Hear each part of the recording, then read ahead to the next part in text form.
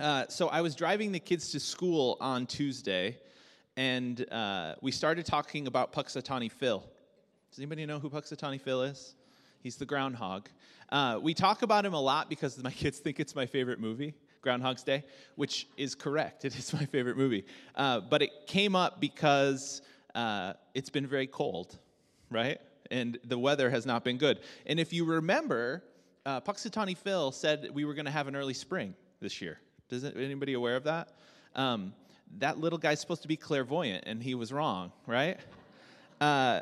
Nora knows this about me, and so we were driving to school, and she just said, has it been 6 weeks? And I said, yes, Nora, it has been 6 weeks, but sometimes that little gopher lies. That's what I said to her. Living in the Midwest in the winter is not for the faint of heart. I understand that, and I am kind of experiencing it in new ways this year as well. But the interruption of snow that we've had over the past few weeks has really kind of reminded me afresh of how good it is to be together. How good it is to be together. And it always reminds me also of the book of Acts. In the early part of the book of Acts, after a number of Jewish people from all over the world came to faith in the Messiah, in Jesus, the book of Acts says that they didn't give up gathering together daily, that as often as they could, they went to the temple together to pray, and they met in homes, they broke bread, they ate pizza, they did that type of stuff together. Because I think it became quite obvious to them really early on that they needed each other. They needed each other. And that the primary way that God communicates who he is in and through the lives of his people. This is what the scriptures say. And the church and Christ, in fact, I think, is most realized in our world as his people gather together. This is what the word church means in Greek. The word is ekklesia, and it just means a people that are called together for a purpose. That's what the church is. And so, it's good to have a slightly normal Sunday. It's good to gather together. Because the truth of the matter is that I need it. I do. This is completely a selfish message today. I need to see people. I need to hear how you're doing. I need to involve myself in your lives. I need it. I need it. And I think even when you've been cooped up in your house for 4 weeks, you become abundantly aware of how much you need other people. But it's true. It's true. And leaning into that reality, I think, is so important for the church and for our church to know that as we gather together, it is the place where God meets us. Wherever 2 or 3 is what the scriptures say. But specifically on Sunday mornings, it's not mandatory that we all come to church every Sunday. The only person who has to do that is me. But it is good to remember what we're doing when we gather together.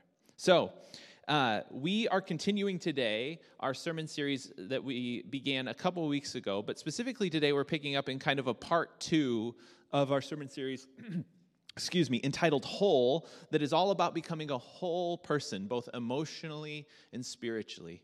We began with this kind of idea that God wants us to be whole and holy people. That's the premise of this sermon series. People who have allowed the work of Jesus, to redeem us. That we've allowed the work of Jesus to make us, in the language of the Bible, holy people. Now, commonly, when we think of the word holiness, what we think about is a kind of religious moralism, right? In our world, that is what comes to mind. Like, God has this cosmic Excel spreadsheet. Is anybody spreadsheet people in this place? A couple people. Yes, the accountants raised their hand. We got 2 accountants in the building, and they love it. I was having a meeting today with another guy who I know loves spreadsheets, and he was talking about a person who he hired at work, and he said, she's really good at spreadsheets, Nick. You should see the spreadsheets she produces. And I said, it was Mike Sullivan, so I'm just putting him on blast because he's not here.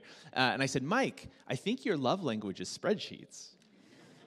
I said, my love language is block cheese, but your love language is spreadsheets. No, but that's kind of what we think about when we think about God, that God is this kind of cosmic spreadsheet keeper. And in order to be holy, we have to be on the right God side of the ledger. So there's like this big ledger, and on one side is all of the stuff that's not fun to do, but that God wants us to do. And on the other side of the ledger is all the stuff that is fun to do that we're not supposed to do. And the point of holiness is to get more check marks on the God side of the ledger, right? This is what we think. But this is the system of religious moralism that most of us are handed. I honestly think that. But that's not what holiness means within a biblical context, actually. Holiness isn't about putting more check marks on the holy side than on the other side of the ledger.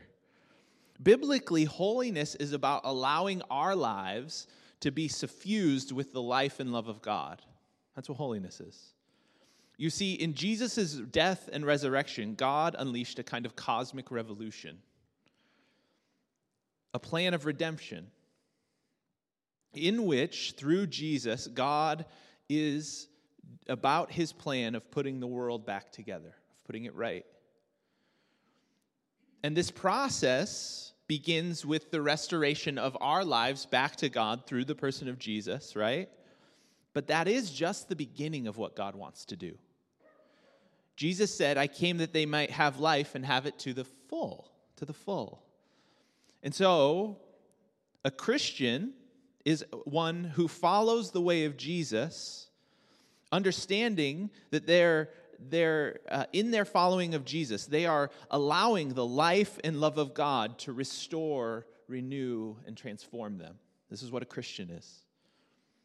And they understand that God wants to make them, or us, whole. To make us whole. And God is inviting us into a way of life where we are able to grow into greater levels of both spiritual and emotional health. This is what it means to be a follower of Jesus, or to pursue the way of Jesus. This is why we have the book Emotionally Healthy Spirituality available for you out in the lobby to purchase if you want to do that, or steal it, whatever. And last week we started digging into one of the primary areas of what I think, one of the most important areas actually, that I think contributes to our emotional health. And that is dealing with our past. Dealing with our past.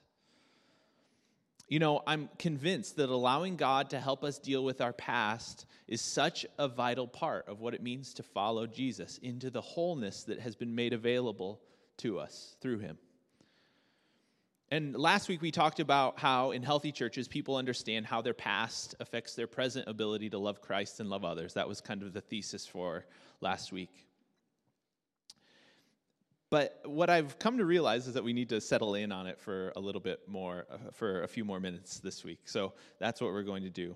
Now, primarily because I know that it's difficult to look back. I know that this process of looking back is often a difficult one, which is why we've made some tools available to you to help you in that process. And the primary tool that we talked about last week was this thing called the genogram. The genogram. Now, the genogram is not to be confused with the Enneagram, which is another thing that we made available for you, which is a personal assessment, which is also not to be confused with Instagram, which is a social media app that's meant to make you feel bad about yourself. We have a lot of grams, don't we? Anyway, the genogram is just a helpful tool for mapping out on paper some of the connections of our past. It's just a tool to get us looking, to get the ball rolling, really, at looking at our past. And here is kind of a simple example of a genogram. I believe this is mine, actually. So this is a simplified version of a genogram because I didn't want to put my whole family on blast, but you can kind of see the structure of my family. Those top 4 names are my 4 grandparents, and you can see some things about them. The crosses inside of their circle or square is people who had a vibrant faith as followers of Jesus. You kind of see it all right there. You know, doing a genogram like this is really helpful. I didn't put anybody's controlling issues up there except for mine because I figure, hey, this is what pastors do. They tell everybody publicly what their controlling issues are. So I have by my name there, wanting people to like me and fearful of not working hard enough, right? So there you go. Now you know exactly what I deal with internally on a daily basis. So that's a genogram. All right, you can take it off the screen. People are just going to study it. That's a genogram.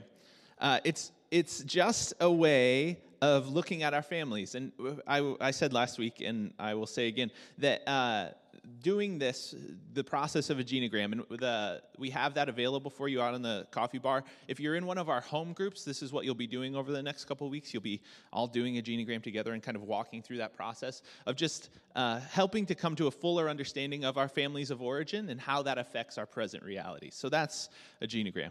All right? All right. I just wanted to throw it up there one more time because I didn't put one up last week. All right. The genogram is not a magic wand that just makes you be able to address your past easily, but it's just a tool that helps us invite God into the middle of this process of looking at our past and allowing Him to heal and restore us as we walk through this process of looking at our past. Because the truth is that God actually does want to heal and redeem our past. He does not want to just He does not want us just moving into the future, lugging around the issues that we carry, right? But He also doesn't want to, and this is just a quick note before we get into things. He does not want to erase our past. I think sometimes when we think of the healing work of Jesus, we think of our past as being kind of erased and God and it going away, and then a new thing happening in the future. And while I understand why we think about that, I honestly don't think that's what God wants to do. I use the word redeem very specifically here. I think God actually wants to redeem our past. To redeem our past. You know, the gospel writers who record the resurrection of Jesus make it quite clear that Jesus, even post-resurrection, bore the marks, the scars of His crucifixion.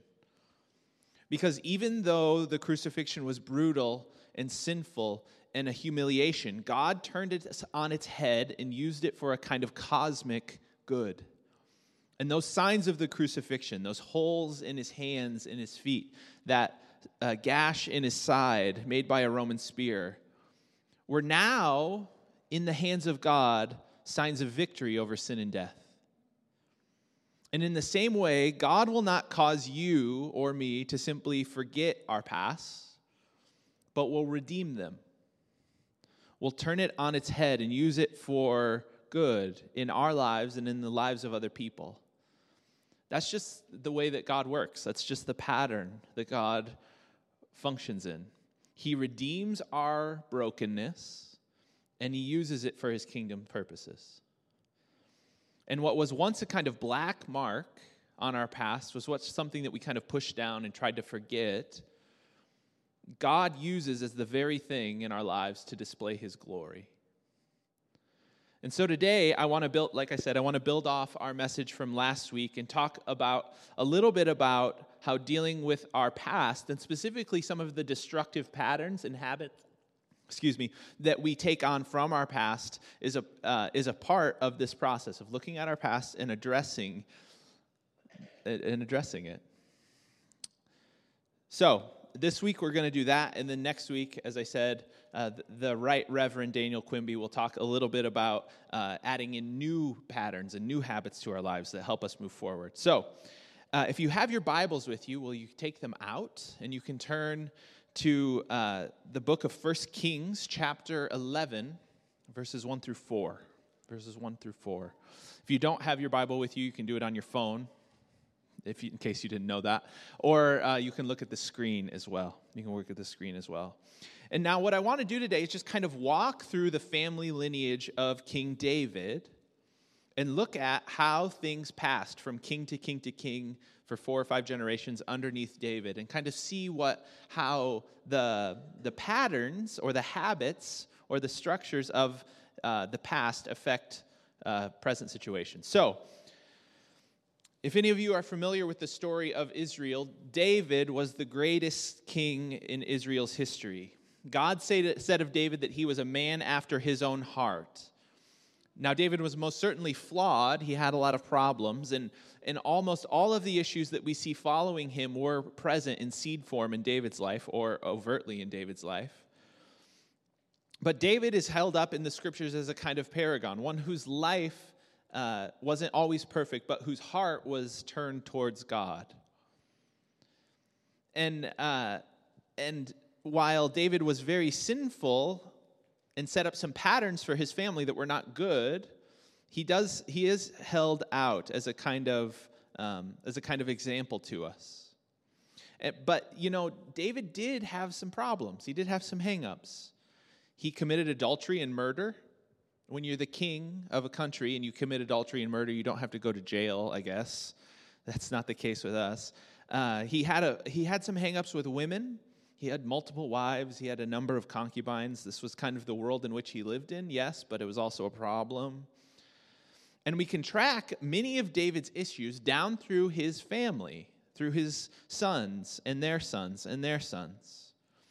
And you see this specifically picked up in David's direct heir, his son Solomon. In 1 Kings chapter 11, verses 1 through 4, it says this: King Solomon, however, loved many foreign women besides Pharaoh's daughter, Moabites and Amorites and Edomites and Sidonians and Hittites. That's some names. They were from nations about which the Lord had told the Israelites, you must not intermarry with them because they will surely turn your hearts after their gods. Nevertheless, Solomon held fast to them in love.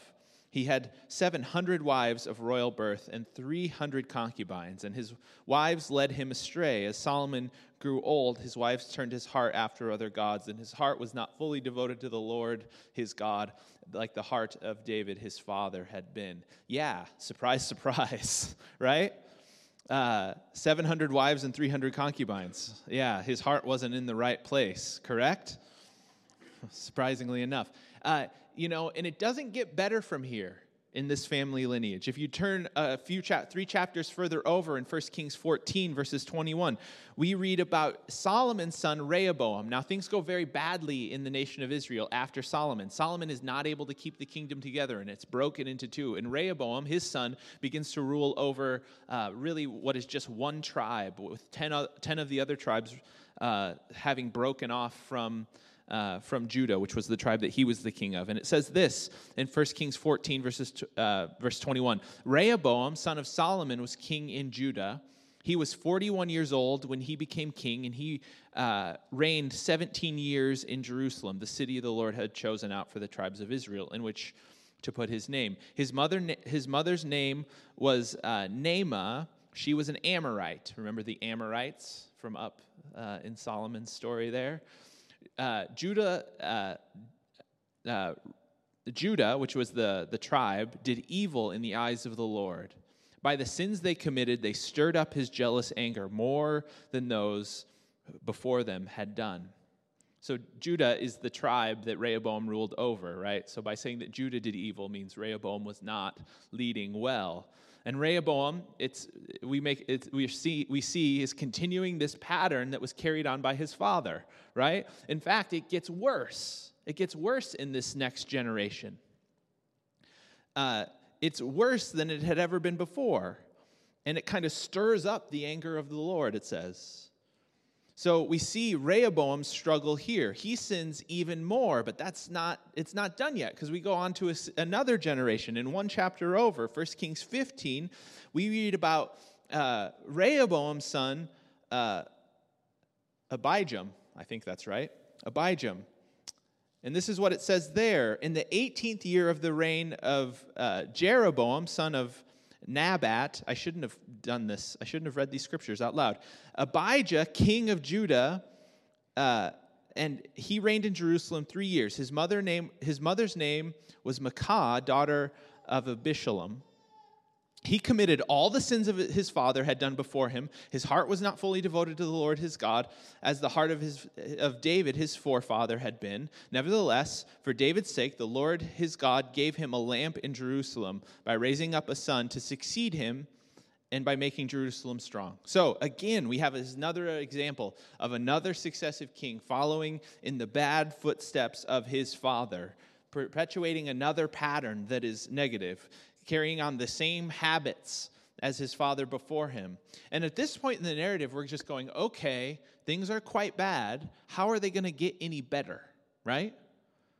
Well, there's good news. There's good news. In 1 Kings 15, verse 11, we are introduced to a guy named Asa, the son of Abijam. And this is what the text tells us about him. Asa did what was right in the eyes of the Lord, as his father David had done. Asa steps at least partially out from under the pattern of sin that he was handed from 3 generations before him. And notice that the text actually still ties him into his past, right? It actually says, like his father David, actually his great-great-grandfather David, Asa was able to step out of some of the destructive patterns and sin of his forefathers and realign his life with the pattern and the will of God.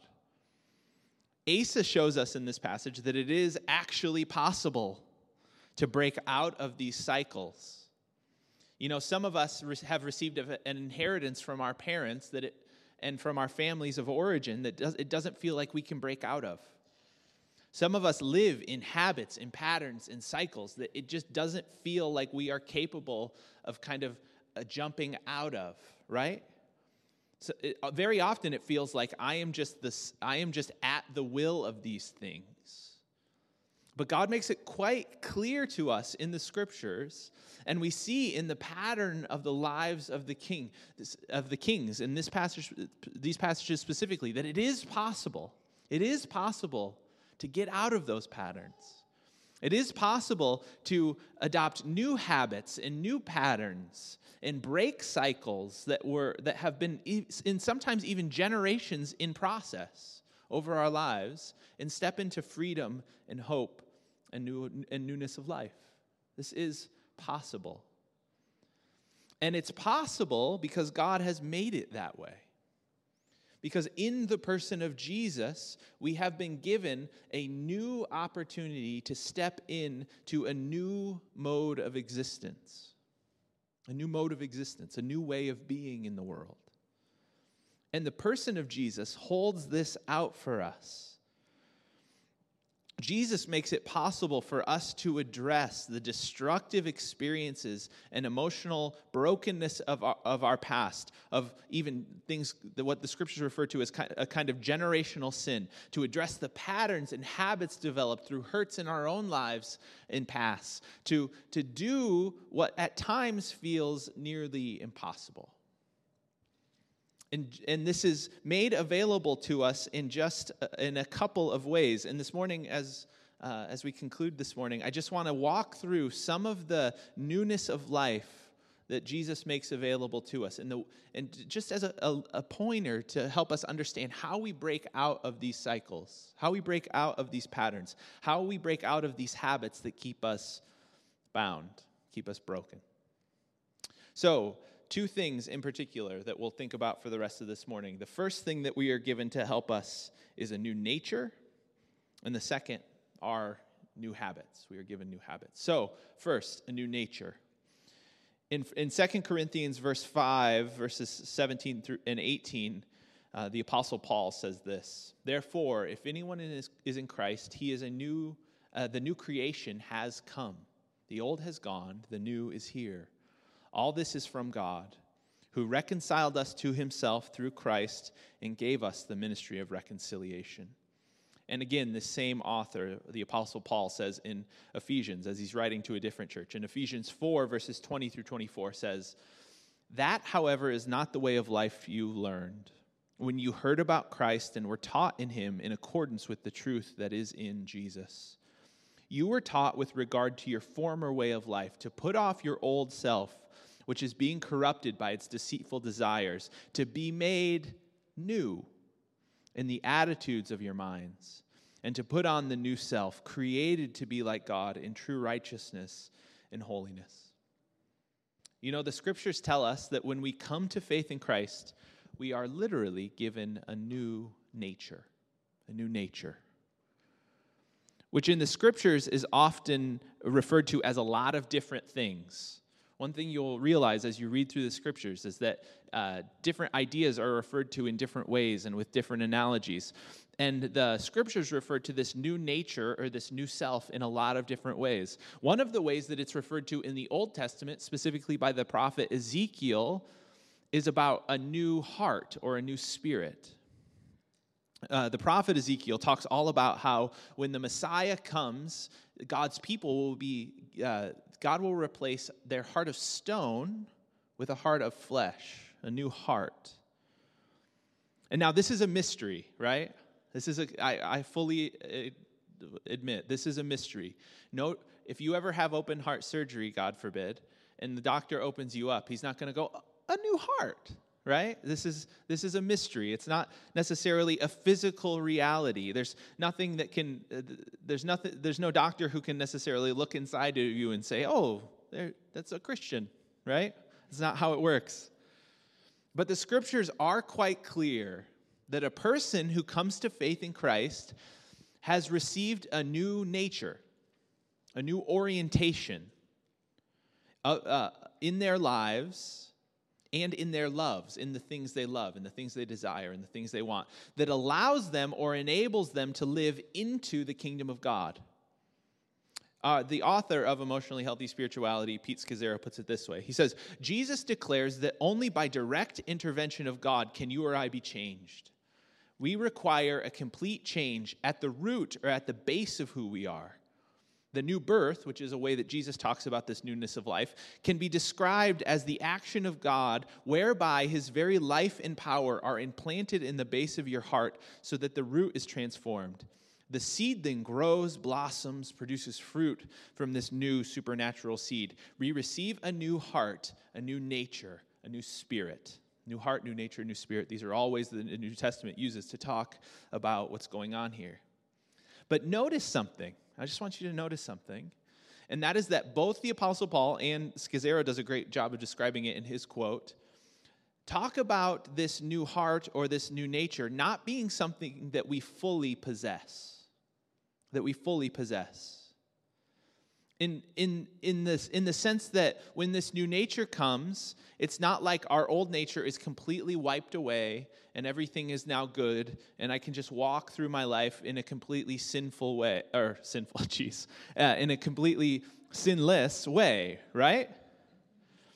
In Christ, a whole new way of being has been made available to us. We have been given a new nature, but the realities of our brokenness don't go away. Not entirely. I love the analogy of a seed here. Of a seed. Because the new nature that God, through Christ, implants in our hearts is like a seed. It needs to be watered. It needs to be tended. It needs to be taken care of so that the plant of God's newness of life will grow up in our hearts. And this is what the Apostle Paul says, right?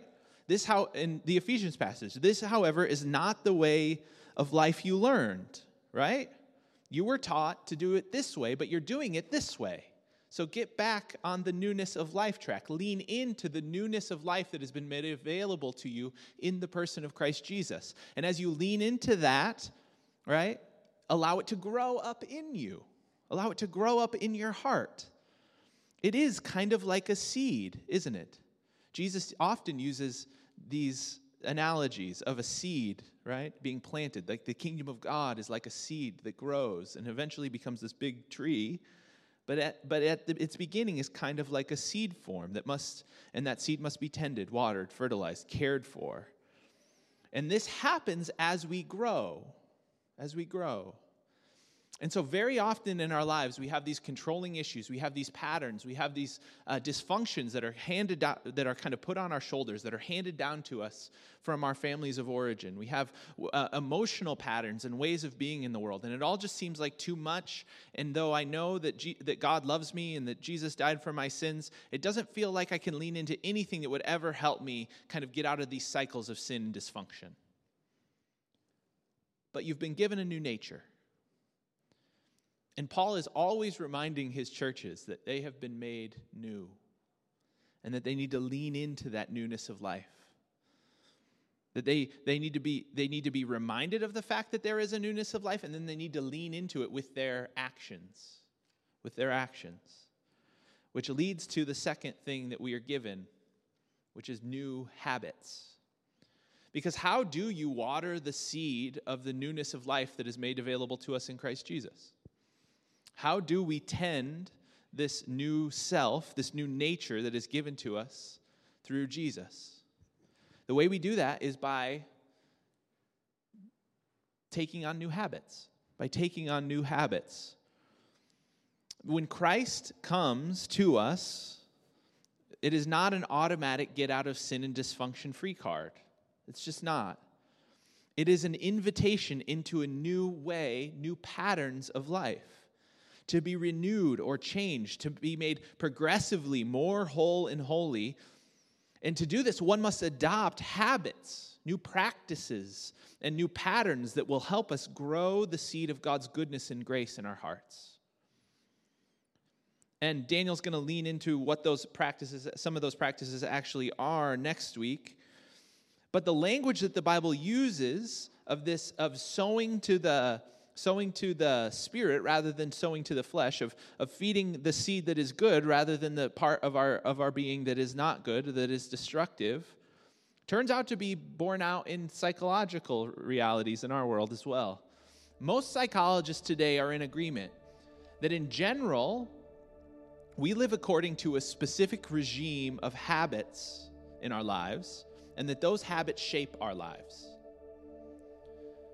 Your morning routine, your evening routine, the default way that you deal with stress, the default way that you respond to your spouse, the default way that you grab your phone and you look at Facebook in the morning and you get all worked up. Have any of you ever been in an argument? I'm probably speaking to married people mostly here. Have you ever been in an argument with your spouse and you're like, oh, this one again? I know all the beats of this one, right? I know exactly how this one will go, right? And sometimes I'm like, what can I say to try to get out of it? Because I'm bored with this argument, right? I'm bored with it, so I'm going to try to controvert it in some way. We have these patterns in our lives, don't we? We have these patterns in our lives. And the only way we get out of the patterns, the habits, the practices of our lives that keep us broken or keep us in a place of dysfunction, the only way we get out of that is to take on new habits, new patterns, new structures. And this is what it means to, I use this word a lot, but this is what it means to pursue the way of Jesus. Because in the pattern of Jesus' life, he shows us ways of living that lead us towards life and that lead us away from the patterns and habits that we naturally take on that are destructive to our souls. So here's the question. What are the kind of pre-programmed habits and patterns of your life? And again, looking at our past is a great way of determining this. The way you were raised and the way your parents were raised, in large part determines what habits and patterns are naturally occurring in your life. And so until you can identify some of those, it's really hard to break out of them. It's really difficult. So what are those patterns in your life? What are those emotional patterns? What are those emotional habits? What are those practical habits that you have that are controlling you in ways that you might not even be cognizant of? How many of you remember how you got here this morning? In the car, right? Was your brain actually working when you were driving here? No, it was a habit. You don't remember what color car you passed on your drive here, unless he flipped you off or cut you off or something, right? I'm saying he. Maybe she. Gender inclusive. You don't remember, right? Because it's a default. And in order to follow Jesus and to be healthy people, we have to set up new defaults, new patterns, new habits. And for every person, this will look different because every person has different habits and patterns. What these new habits and patterns, what they're commonly called in the church is spiritual disciplines. Spiritual disciplines. Habits that disciple our hearts into loving people and loving God and away from all of that other stuff. You know, examples of this are myriad, right? They're legion. But here's one. If materialism is a problem for you, if you find yourself loving stuff too much, if you find yourself being consumed by your bank account all the time, whether there's a lot of money in it or not, that's a habit. That's a pattern. Maybe that was handed down to you by your by your family. I've known people who felt financially insecure growing up, and so when they come into adulthood, that colors how they look at money, right? If materialism is a problem for you, if it's a spiritual pattern, if it's a habit in your life, then maybe a new pattern or habit you need to set up is serving the poor, right? Maybe you need to make some friends with some people who are poor. Maybe you need to go serve people in our community who don't have very much and learn new habits, new patterns, new structures. It's so important. Maybe you have a pattern that is negative in some other way. Maybe you have a pattern like me of eating way too many tortilla chips at night, right? I don't know. It's a little one. Maybe you have a more serious pattern in your life, right? Of depression. Now, I'm not saying that we can just exercise our way out of depression all the time. I'm not trying to make light of it at all.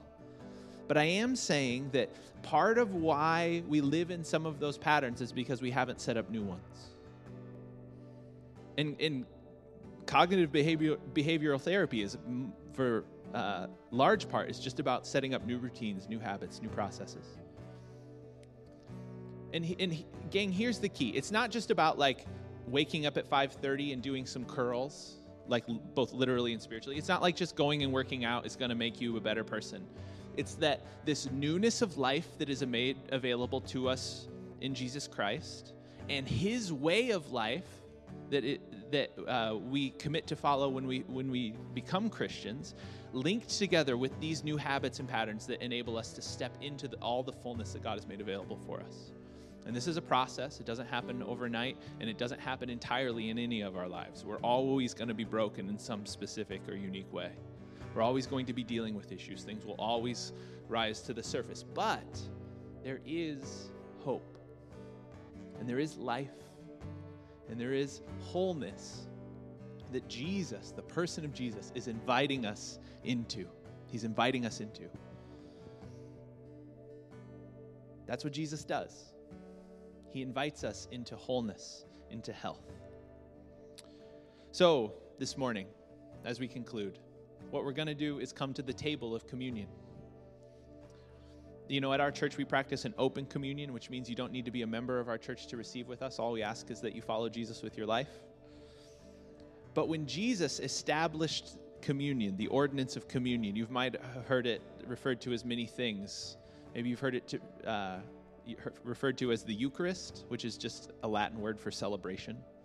Maybe you've heard it referred to as the Lord's table or communion. There's all kinds of words for it. The early Christians called it a love feast, which they caught some flack for. Thanks, Jill. But when we come to the table, what we are acknowledging again is that Christ has died, and that Christ is risen, and that Christ is coming again. And that in the work of Jesus Christ, newness of life has been made available to us. And surprisingly enough, the receiving of communion is a pattern. It is a habit that the church has established to help us be reminded of the fact of who Jesus is and what he has done for us. It is just another habit. It's another pattern. It's another rhythm of God's grace in our world that helps to recenter us and refocus us on the truth of who Jesus is. And so it's a fitting way for us to conclude our service this morning. So, on the night he was betrayed, Jesus took bread, and when he had given thanks, he said, "This is my body, which is for you." And in the same way, after supper, he took the cup, saying, "This is the cup of the new covenant of my blood. And whoever drinks it in memory of me." I just lost it. Oh, well. The reality is that Christ has for all of us the truth of his death and resurrection. At the center of our lives is the reality of his coming to us. And so now, in the name of Jesus, as we receive, allow yourself to be touched by the truth of who Jesus is. If you're in this place and you're like, "Oh, Nick, that newness of life that you were talking about, I don't feel it. I don't feel it. I don't feel like I have a new self. As you come to the table this morning, I just ask that you would ask God, remind me of the seed of the new life that you've placed in my heart. Help me to lean into that reality, and I believe that he will. So we'll just take a minute or two. You can receive here at the table, or you can take the elements back to your seat for a time of reflection. So the table is open. You can come, and then we'll conclude.